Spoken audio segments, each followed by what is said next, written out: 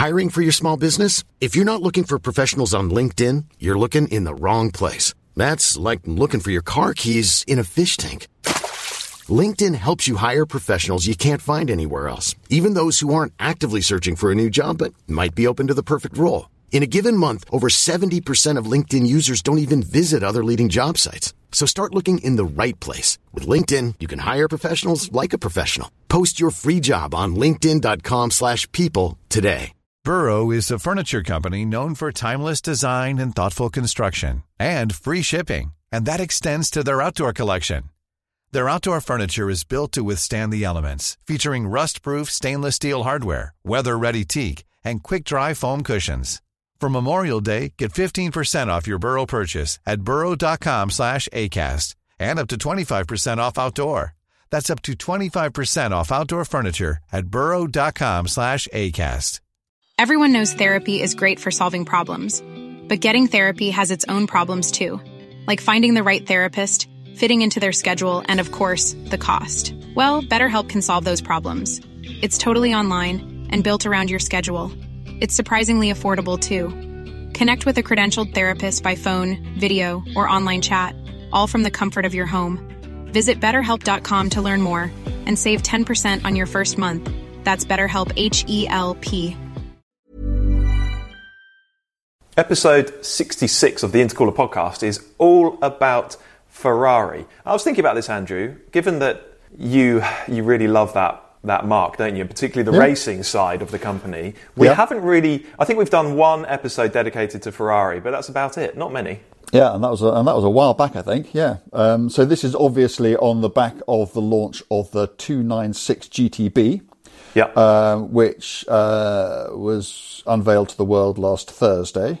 Very interesting car. Lots to be said about that, and also I think we are going to have a bit of a sort of slight techno spod dive into V6 and V angles and V everything, and so looking forward to it. All that good stuff. Yeah, so we'll get underway with the 296 GTB, a new mid-engine supercar. Now, I know a lot of people will be thinking, another one, and it does seem as though out of Maranello we're getting lots of new derivatives, lots of model updates endlessly. But this is actually a clean sheet, all new mid-engine supercar. And is it? Is it though? Okay, go on. What do you propose? Apparently, there's no F8 carryover. Is that right? They say there's no F8 carryover, but they say it's much closer related to the SF90. Which makes a lot of sense to me. I think that we journalists tend to think of these things in sort of fairly binary terms, that you have a platform and you spin cars off it, and then you have another. And in fact, particularly when you're in low volume, particularly when you're dealing with aluminium space frames designs, you can just evolve stuff, and you can evolve it to a point where it is unrelated to what it began as, and so you can say it's a new thing.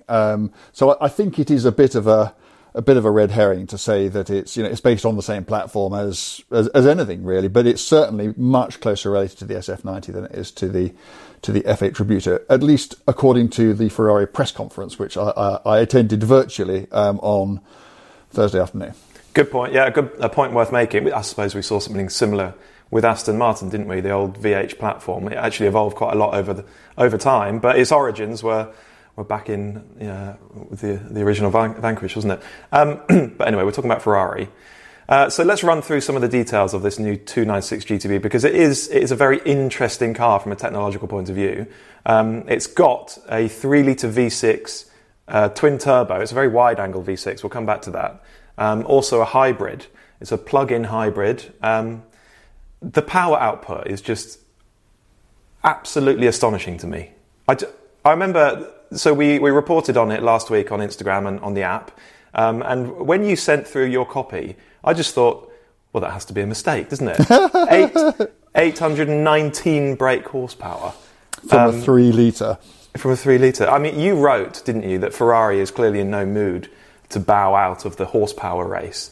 But actually, it seems to be growing exponentially, doesn't it? Power output seems to be rocketing. I did look back at it a bit, and obviously that 819 horsepower is with the hybrid added. But even without the hybrid, there is a 3-litre engine producing 654 horsepower, which is just nuts, isn't it?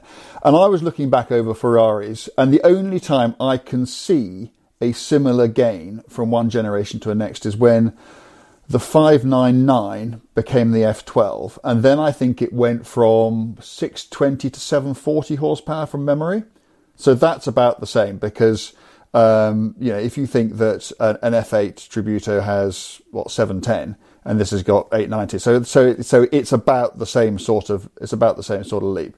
But yeah, they're not giving up, are they? Yes, it's staggering, and people like us have been saying for so long they're too powerful now, and they're getting more and more and more powerful. It's extraordinary. This one is rear-wheel drive only, so all that power through a pair of boots. 15-mile electric-only range, and it'll do 80-something miles an hour electric-only. I think that's pretty clever, actually.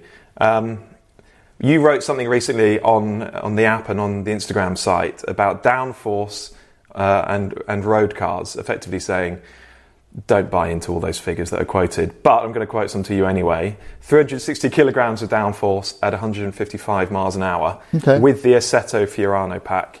Yeah. So that's a substantial amount, but it's not full hypercar territory, is it really? Which is to be expected. And at that speed, if you extrapolate backwards, that's probably not enough to require a spring rate that's going to ruin your ride.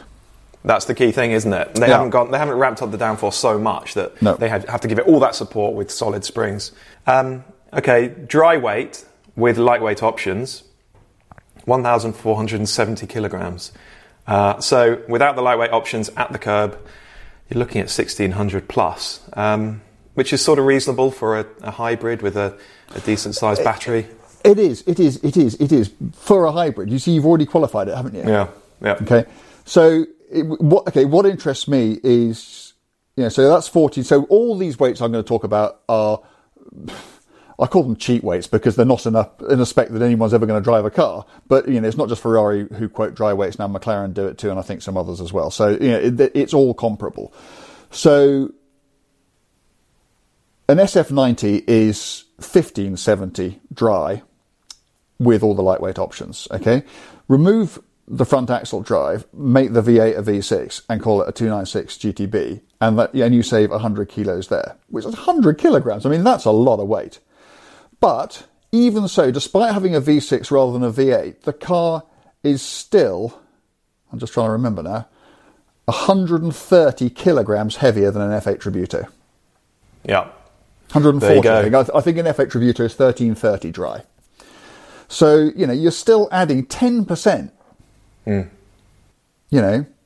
the other thing, the other little calculation I did was, take a McLaren 720S, which is quite an old car now, and put that into full lightweight trim, okay? That comes in at under 1,300 dry. Yeah, 1,293, I think, okay? Compared to 1,470 for the 296 GTB. Okay, now, if you look at the specs, you'll see that the McLaren has 710 horsepower and then the Ferrari has 819. So they seem to be really quite a distance apart. But the moment you actually produce a power to weight ratio, it's like this. Yeah. There's nothing between them.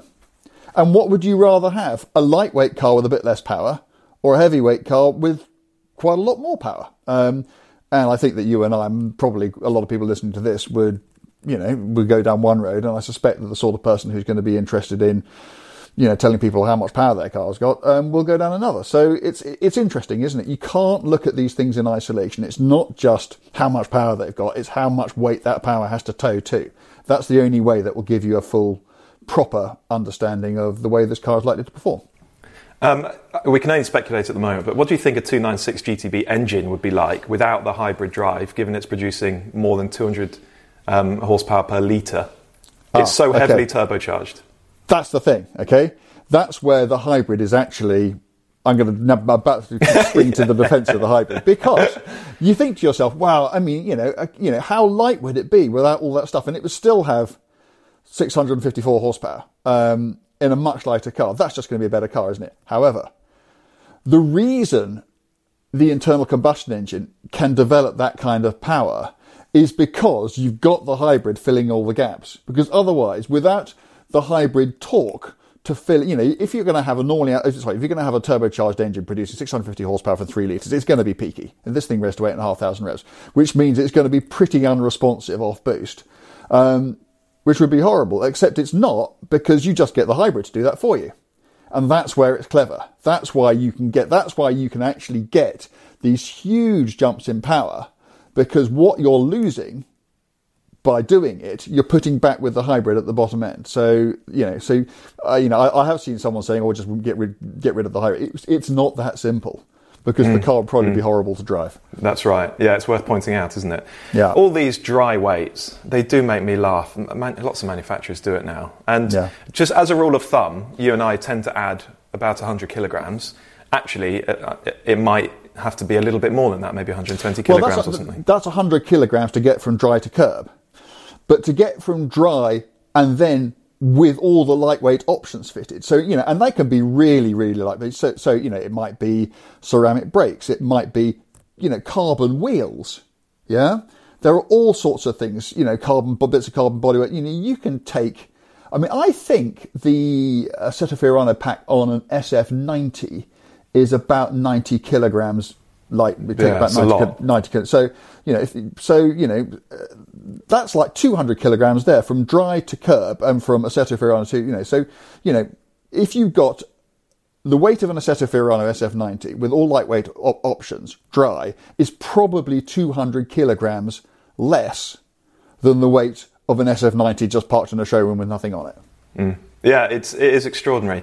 And manufacturers will keep on quoting figures this way, and all we can do is keep on highlighting what actually the real world curb weight is likely to be. Yes, and as long as manufacturers are consistently unrealistic in the way that they quote their figures, the figures remain comparable. So, that's kind of fine, isn't it? Yeah, it is kind of fine. What cracks me up is when manufacturers quote a power to weight ratio using the dry figure. Because actually, a car with no fluids or fuel doesn't produce any power at all. So it's 0 horsepower per tonne, isn't it? Yes. Okay, so a little bit more on the 296 GTB. Why 296? Have you got your head around that yet? Yes, I've got it, because they can't name it after an old Peugeot. Yeah, so it should be 306. It should be 306. And some people have said, yes, that's because, with the 911 when it came out was a 901, then Peugeot forced them to make it a 911. Now, in Ferrari nomenclature, that hasn't been the case, because obviously they had a 208 and a 308 in the past. Mm. But the point being was that the 208 and the 308 Ferraris came before the 208 and the 308 Peugeots. So they weren't naming it after a Peugeot. Mm. Ferrari 306. It just doesn't have the ring to it. So although the engine displaces 2992 cc, so it's absolutely close to 3 litres and 2.9, they have decided for the sake of naming. Also, there was a 296S race car. So that helps. Whereas there's never been a 306 race car. So it's a much more Ferrari title. And given that, everybody plays fast and loose with their naming things these days. Remember, Mercedes with their 63s and their 43s and their 50 and everything else. It's fine. It's fine. It doesn't trouble me at all. Yeah, it's not really that important, is it? No. So there will be a 296 GTB Assetto Fiorano. It's just an upgrade package, really. But there's some quite cool stuff in there. You get Multimatic shock absorbers, presumably race style suspension. That's pretty cool. More aero kit, a Lexan rear screen to save weight, a bit more carbon fibre. You can also have... there was something else. No, maybe there was... Oh, no, you can have those Cup 2R tyres that we've spoken about before, haven't we? And so when they quote a lap time around Fiorano that's the same as an F12 TDF and half a second faster than a Pista, that is staggeringly quick. A huge amount of that will be in those super sticky tyres. Okay, we reckon about £230,000 to drive, to buy, excuse me. And a very clear nod, isn't there, in terms of styling to the 250 LM. Those rear haunches. Rear haunches with the air intakes on top. Yeah. What do you think of the way the car looks generally? I like it. I don't think people have said, it's the best looking Ferrari since the 458. I think I'd go along with that, because I don't think it's as good looking as a 458. When I remember the 458 came out, I just looked, wow. Whereas with this one, I'm going, yeah, that's nice. But I'm not getting that sort of gut emotional response to it. I'm not looking at it and thinking that is gorgeous. I'm looking at it and thinking that's a really polished, well executed job. They've done a nice job with that. So I think it looks good. But I'm not sort of getting that deep emotional reaction to it. Ferrari did say, didn't they, when the Monzas were new, those screenless cars, the 1 and the 2-seater versions, that more classically beautiful, restrained, sort of curvaceous design would influence the forthcoming Ferrari production cars. And it has done. The Roma is true to that. The SF90 and now this 296, they're simpler, they're cleaner, they're purer. But you can compare it to an F8, which is very angular, very busy design. I think I prefer the way that they're going now, to be honest. Yeah, I don't know what you mean. I mean, the F8 is obviously the ultimate evolution of the 458 design. That's right. I think a lot of the original beauty of the 458 was lost with the 488 and then with the F8. And I think that you're now at a point where, although I don't prefer the 296 GTB to the 458, I think I do prefer it to the F8. Yeah, because they got so busy with, I mean, that car has been around for 12 years or something. They got so busy with the design over the years, didn't they? Yeah. Okay, before we go any further, I just want to talk about the Intercooler app briefly. And this is very on topic because just today as we're recording this, Peter Robinson has written an article for the app all about getting banned from Ferrari for life twice. Twice. We think he's the only person to hold that distinction. So it's just a fun story about what happens, particularly back in the 70s, the 80s, and 90s, what happens as a journalist when you go to Fiorano to test a car and you give an honest opinion to your audience. How did Ferrari back then take it with good grace, good humour, or not? Not is probably the answer there. I think it is very much a sort of tale of its times, isn't it? And I think the other thing I would say, although Peter was banned for life twice, by the time he finally left living in Italy, where he had lived for, he was on fantastically good terms with them, and him and Luca de Monsteroni. Peter is far too modest to say that they were good friends, but they were. So although, not only was he banned for life twice, he was let back in twice as well. So, it's just a great story. And Peter's been a bit sort of reticent about telling it because I don't think Peter is particularly the sort of person who likes sort of doing these sort of self-indulgent, there I was type pieces. I love doing them. But Peter is, he regards himself as a sort of industry reporter. But I'm just really, really pleased that we managed to persuade him to do it because it's a really, really good read. And it provides a proper insight into the way that things, used to be. With that particular bit of the motor industry, way back when. Yeah, that's right. Back then, it was the case that if you said something critical about their cars, the people at Ferrari would be hurt by that. They would take it as a personal insult. It's extraordinary. Somebody did once say to me, and again, this was a long time ago, and nobody is anywhere near the company now, but somebody did once turn around to me and say, "Andrew, I thought we were friends." Yeah. Wow, it's remarkable, isn't it? Different time. Okay, elsewhere on the app, over the last few days, I've driven the Aston Martin Vantage F1 edition. That's the safety car one. It's also the Vantage. I think that the Vantage should have been all along. It's fantastic. Elsewhere, we've written about our first cars. So 9 or 10 of us wrote about our first cars. There's some good stories in there. Jo, our engineer, Joanna Fidalgo, has been writing about the 90s. She reckons that was a golden era for the automobile, and she makes a good case.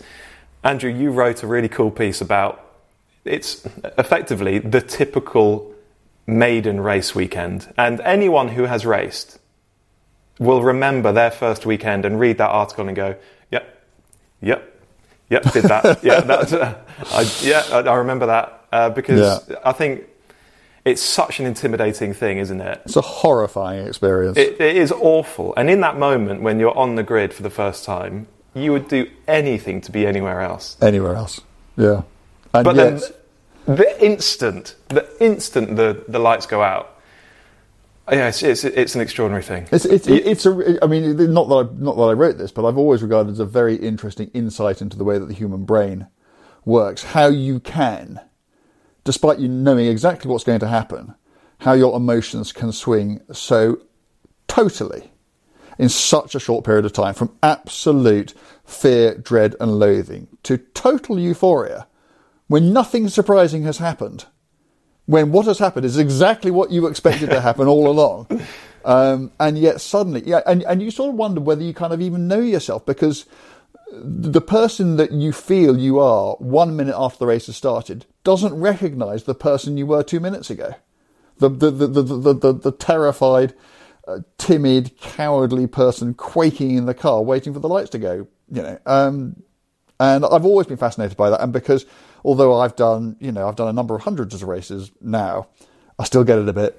Yeah, I've never lined up on. Sometimes, if you're doing a long distance race and and it's the middle of the race and someone comes down the pit lane, you get in the car and off you go. That's fine. But there is something uniquely terrifying about the start of a motor race when you're all there together and no one's moving and the revs are rising and you don't know what's going to happen and you're just hoping you get through the first corner in one piece. It's certainly in everything that I do. There is nothing more, I suppose, focusing than that. And once it goes well, nothing more brilliant. But anyway, take a look. I enjoyed writing it, and hopefully if you have raced, it will resonate with you. And if you haven't, I don't know whether it will persuade you to go and race or not. It'll certainly push you one way or the other. Yeah. It's a brilliant piece. Go and read it. So download the Intercooler app. Just search the Intercooler in whichever app store you use. You'll find it. Start your free trial. You've got a 1 month free trial. And see what you think. We think you'll like it. Okay, enough app stuff. Let's get back to Ferrari. Now, one of the interesting things is that Ferrari has made it quite clear, and it's intentionally moved to make it as clear as it can, that the 296 is not replacing the F8, the V8 range,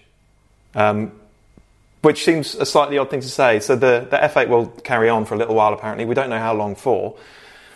What do you think is going on here? Are they fulfilling orders and they don't want the F8 to seem like an old car, or are they actually going to coexist? Don't forget. Let's not forget the F8's the facelift of the facelift, isn't it? And Ferrari's never done that before. So my guess is that the F8 was created to fill the gap between what would have been the natural end of that line of car and the arrival of the hybrid. And I don't know, Ferrari's adamant that it is entirely additional too. But then again, if you had a load of F8s you still needed to sell, that's what you would say, isn't it? So my guess is that the F8 in both Tributo and Spider form will be around for a bit. It's interesting, isn't it, that they haven't done a Pista. It's the first of those cars, from way back at the 360. They've always done a special one, and they haven't with the F8. And I think I read a bit into that, into what its likely longevity is. And also, if you just look at the way the world is going, you're going to have a hybrid fairly shortly. So, a year or two, I wouldn't back it beyond that. Could I just talk SF90 for a second? It is directly relevant to this conversation. When I drove the SF90, and however impressed I was by its power and its poise, and it is in very many ways an extremely impressive car. What I thought at the time, and indeed what I wrote at the time, was how much better it would be if it didn't have a driven front axle. So it was lighter and cheaper, and also had a boot which allowed you to actually go somewhere in it, because an SF90 just doesn't. And so now we have the 296 GTB, which is that car. It doesn't have a driven front axle. It is lighter. It does have a boot. You will be able to go places in it. And yet both cars will have a level of performance you can't use on a public road. And once you factor in the additional weight of the SF90, their power-to-weight ratios of the SF90 and the 296 GTB, they're still a distance apart. There's like 60, 70 horsepower apart. But, they're not absolutely worlds apart. And you can buy a 296 GTB for, we think, £230,000 basic. I think an SF90 is £375,000. So what are you actually buying if you spend another £150,000 on an SF90? You're buying a car which in the real world isn't going to be any quicker. But you're going to be buying a car which is heavier and which is far, far, far less usable, because you can't go on holiday in it. You can't go away in it. And I just wonder what that car's for now. I don't know. I mean, I haven't driven a 296 GTB, so, I'm going to have to reserve judgment. But, to me, if I was looking at, of course, okay, who's it for? It's for people who like telling people they drive a car with 1,000 horsepower. And if you want 1,000 horsepower, it's still cheap. Because, if you want 5,000 horsepower, you've got to go, you've got to go and buy something utterly ridiculous, costing millions. So, for the sort of the armchair enthusiasts and and the barroom jockeys who like, who define the brilliance of their car by the amount of power its engine can provide, then I guess it has a point. But to anybody who actually is interested in driving and using their cars, bear in mind too, the SF90 is not a limited production car. So it's not a collector's car. It's not like a LaFerrari or something, which has a whole other reason for people wanting to buy it. I struggle. I really do. I'm not dissing the car because it does remarkable things. But, just on paper, looking at the 296 GTB, I mean, I haven't seen a better reason for someone not to buy an SF90. And save a lot of money. It's an interesting point. I suppose for decades, manufacturers like Ferrari, they had a very clear model hierarchy and they knew where each car sat and what each one was for. But nowadays, as horsepower figures because of hybrid drive, as they rocket, the hierarchies are becoming a bit jumbled up and certain models are treading on the toes of other ones. It'll be interesting to see how it plays out, but they do need to be very careful not to shoot themselves in the foot by giving their more affordable models too much power. Yeah, we'll see what happens there. Okay, so you've spoken about the SF90. We said we'd talk about the rest of Ferrari's model range and just sort of a bit of a state of the nation address on where its lineup is at the moment. So at the top, we've got the 812, and we know there's the new Competizione model coming. 812 is a sensational car. The drop-top GTS it's the only one I've driven, but wow. Yeah, it's wonderful. Yeah, it's a great thing. It's a great thing, and exactly what a V12 Ferrari should be. Elsewhere, we've got the Roma and the Portofino M. I've driven the Portofino M recently. You've driven the Roma. Yeah. I think you liked the coupe, didn't you? I did. I really like the Roma. Yeah. I think it's a fantastically well judged car. This is Ferrari doing sensible, practical, yet still visceral and emotional. I mean, there are really few boxes that car doesn't tick because it's quiet and it's comfortable and it's a great GT, but it's also handles very well. It's beautifully balanced. It's got a great interior and it's stunning. I just love the look of the thing. I think the Roma is a fantastic looking car. Agreed. Yeah, the Portofino M, I drove it recently, and it's a big improvement, particularly over the Californias. It's so much better to drive than a California T as a sporting car. It's not the one I would choose. It's still pretty compromised by having... it's 100 kilograms heavier than the Roma, with which it shares a powertrain and a platform. And you feel it. It is there. Actually, what really struck me is particularly when you're stationary and you raise and lower the roof, as it comes down and drops onto the header rail, it lands with a thump and it rattles the car. And when it goes back into the boot, again, it lands with a thump and the whole car goes... And you think, crikey, that's a lot of weight moving around there. Even so, it's much better to drive than earlier versions of that, I haven't driven series. the M, but I actually thought I was very pleasantly surprised by just the standard Portofino when I drove that. Yeah, you can hoof it along a road and it's pretty good. It doesn't feel as compromised as earlier versions. So yeah, fine, great, and it serves a purpose, that car. So that's the model lineup as it is at the moment, but we know there's much more coming. Controversially, next year we'll see what we're currently calling the Purosang, which is Ferrari's first SUV. Yeah. That's a slightly troubling thought, isn't it?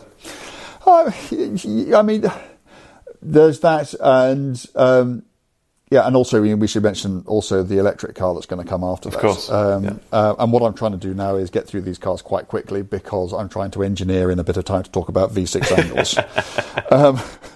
I mean, I think the point with these cars are Ferrari is now a publicly owned company.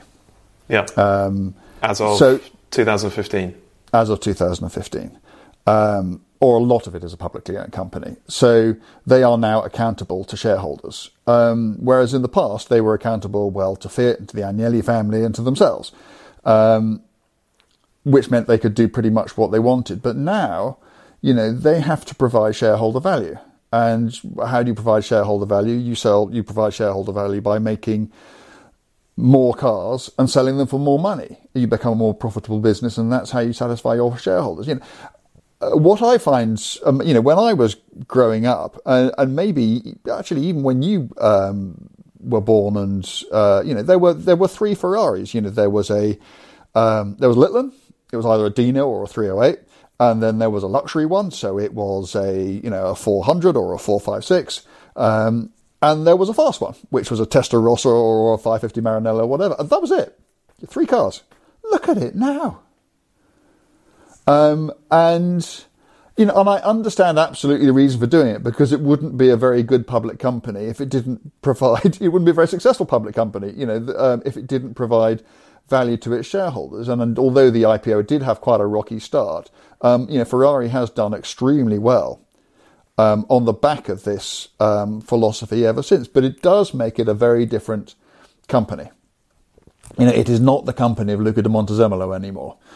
Which was very pure and very focused on producing cars that were absolutely the embodiment of what people thought the Ferrari brand should represent, which is not an SUV and it's not an electric car. But, the world's a different place and Ferrari's a different company. Yeah, that's right. Luca de Montezemolo was like the guardian of the old Ferrari values. And now we're in a different age. That's right. It's a different world. It's a public company now. And it actually exists for a slightly different purpose. Okay, fine. But let's talk about V6s. Yay! Okay. Let's do it. If you're watching this on YouTube in particular, we'll do the hand gestures for you. So we'll do a narrow angle V6. We'll do a 90-degree V6 and a 120-degree V6, which is getting towards a flat, almost boxer engine. So we know the new 296 GTB has got a 120-degree V8, so a very wide open one. Yeah. And it's an unusual configuration, but we're seeing it a bit more these days. Well, in road cars, it's pretty much an unheard of configuration, and then suddenly 3 have turned up all at once. So the McLaren Artura, the new V6 in that, is a 120-degree V6. The Aston Martin V6 engine, which has now been canned, but was going to power pretty much everything going forward for them, that was a 120-degree V6, and now this new Ferrari engine is a 120-degree V6. So the question is why? Okay, so the 120-degree V6 has several advantages. Because opposing pistons can share the same crank pins, what you have is a very short, very stiff, very compact engine. It also can rev higher than a conventional 60-degree V6, and so you can get more power out of it. So why weren't they all like that? Well, the problem is most V6 engines in road cars have gone in the nose. And the problem is once you have an engine that is that wide, it gets in the way of your suspension and it ruins your steering lock. So it only really works in a mid-engine car. Fine.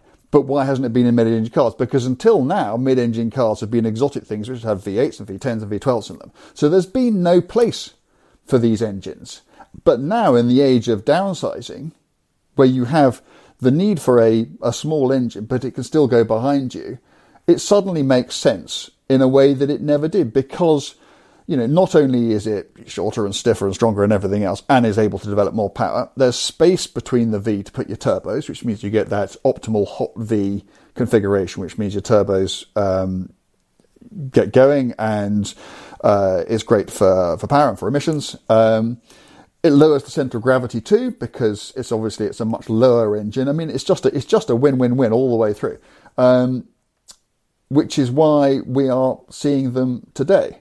So my question to you is, how many other V6 configurations have there been? That's a really Ferrari or generally any manufacturer. Okay. So what's the narrowest one you can think of? Well, there are some that They're so narrow, aren't they? They like a VR6. Yes, like exactly. The VR6. Yes. And they basically share a head, don't they? Yeah, they sit on the same head. So I think they were between like sort of 10 and 15 degrees. And of course, it still exists under the bonnet of a Bentley, which is, the W12 Bentley engine is effectively two VR6s sitting on a common crank.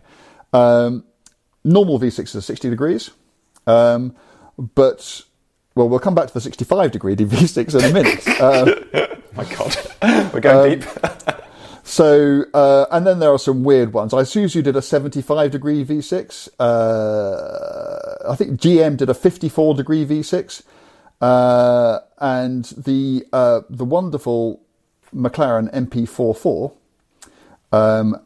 which had that incredible Honda V6 in it, which won 15 races at 16 attempts, had an 80-degree V6. But previous Ferrari V6s have had 65-degree V6s angles in them. And they did that because they wanted to get a bit more space between the V for bigger carburetors and that sort of thing.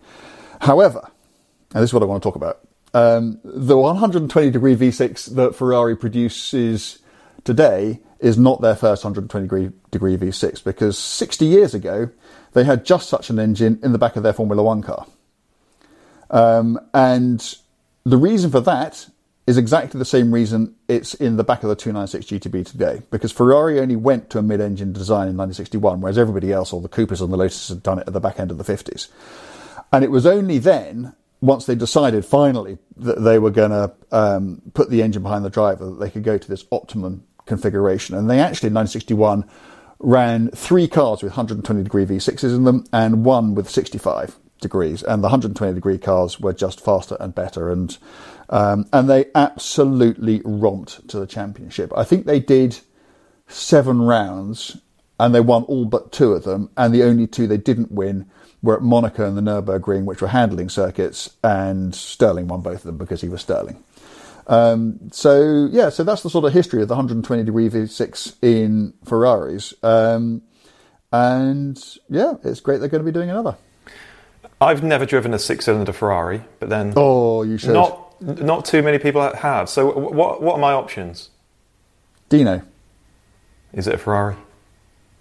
Yeah, of course it is. In what way? I mean, it's to call it anything other than a Ferrari is to indulge in badge engineering. It's a Ferrari. Yeah. No, you're right. Fine. So there were Ferrari did do some straight 6s in racing cars, but in terms of V6s in road cars, there was the 206, which I think came out in 1967, and then there was the 246, which came out in 1969, and that's it. And it's a fantastic engine. It's a wonderful engine. It sounds like an angry V12. It sounds like a sort of rough and ready, coarse V12. And it's all mechanical because it's got chain-driven camshafts, and it is derived from the V6 engine, which Mike Hawthorn won the 1958 Formula One World Championship in. That was also a 65-degree V6. So it's a proper engine with, proper heritage. It sounds wonderful. And yeah, if you ever get a chance to go and have a quick run up the road in a decent Dino, do it. Mm. Yeah, great. No, I will. So that's that. There you go. We told you we'd go deep on 6-cylinder Ferraris. Sorry. I've just been, ever since Ferrari made this announcement last week, I've just been sort of living these engines. So I just felt the need to get it off my chest, because I knew that you guys, if nobody else, would kind of indulge me and bear with me and say thank you. It is interesting, isn't it, that based on the V angle, engines have different characteristics, different qualities. I find that stuff really interesting. Has anyone ever done a completely flat 6? Yes, but that is still a V, technically a V. I did. Is the Porsche engine a boxer? Yes. Well, they call it one, don't they? I should really getting stuck in there. It's appalling. I really should know the answer to this. But because that's where Boxster came from, didn't it? Boxer, Roadster. It's a portmanteau of those 2 words. So they certainly... But Ferrari called their flat 12 car a boxer, and that's definitely not a boxer. So just because we call it a boxer doesn't make it a boxer. That's appalling knowledge on my part. There'll be people who, So there we go. If you do know the answer to that, has there ever been, what are we asking, has there ever been a 180-degree V6? Well, how many other flat sixes have there been? Subarus. Tucker. Right. I'll take your word for that. The Tucker torpedo. Tucker's Tucker's a great story. It's how, there was a bloke called Tucker, funnily enough, who created this incredible car in America in the late 40s, early 50s. And basically the big three didn't like it, and so they just stuffed him. They absolutely stuffed him. There's a great film, I presume it's just called Tucker, I can't remember. It's got stars Jeff Bridges as this bloke, and it tells the whole story of what happened. Really, really, and it had a rear engine flat six in it. What about the Chevy Corvair? That had a flat six in it too, didn't it? We're going to have to do a little bit of reading up on this, aren't we, and report back next week. Yeah, a bit of flat sixery. Yeah, good stuff. Right, okay, we'll leave that one there. Lots of Ferrari chat. We won't leave it so long next time. That was good. So there we go. We've already told you about the app over the last week or so. Just go and download it. Go download it. Start your 1 month free trial, and let us know what you think. We think you'll like it. And as ever, we'll be back to talk to you again next week. Look forward to it. Thanks all. Mom deserves the best, and there's no better place to shop for Mother's Day than Whole Foods Market. They're your destination for unbeatable savings, from premium gifts to show-stopping flowers and irresistible desserts. Start by saving 33% with Prime on all body care and candles. Then get a 15-stem bunch of tulips for just $9.99 each with Prime. Round out Mom's menu with festive rosé, irresistible berry chantilly cake, and more special treats. Come celebrate Mother's Day at Whole Foods Market.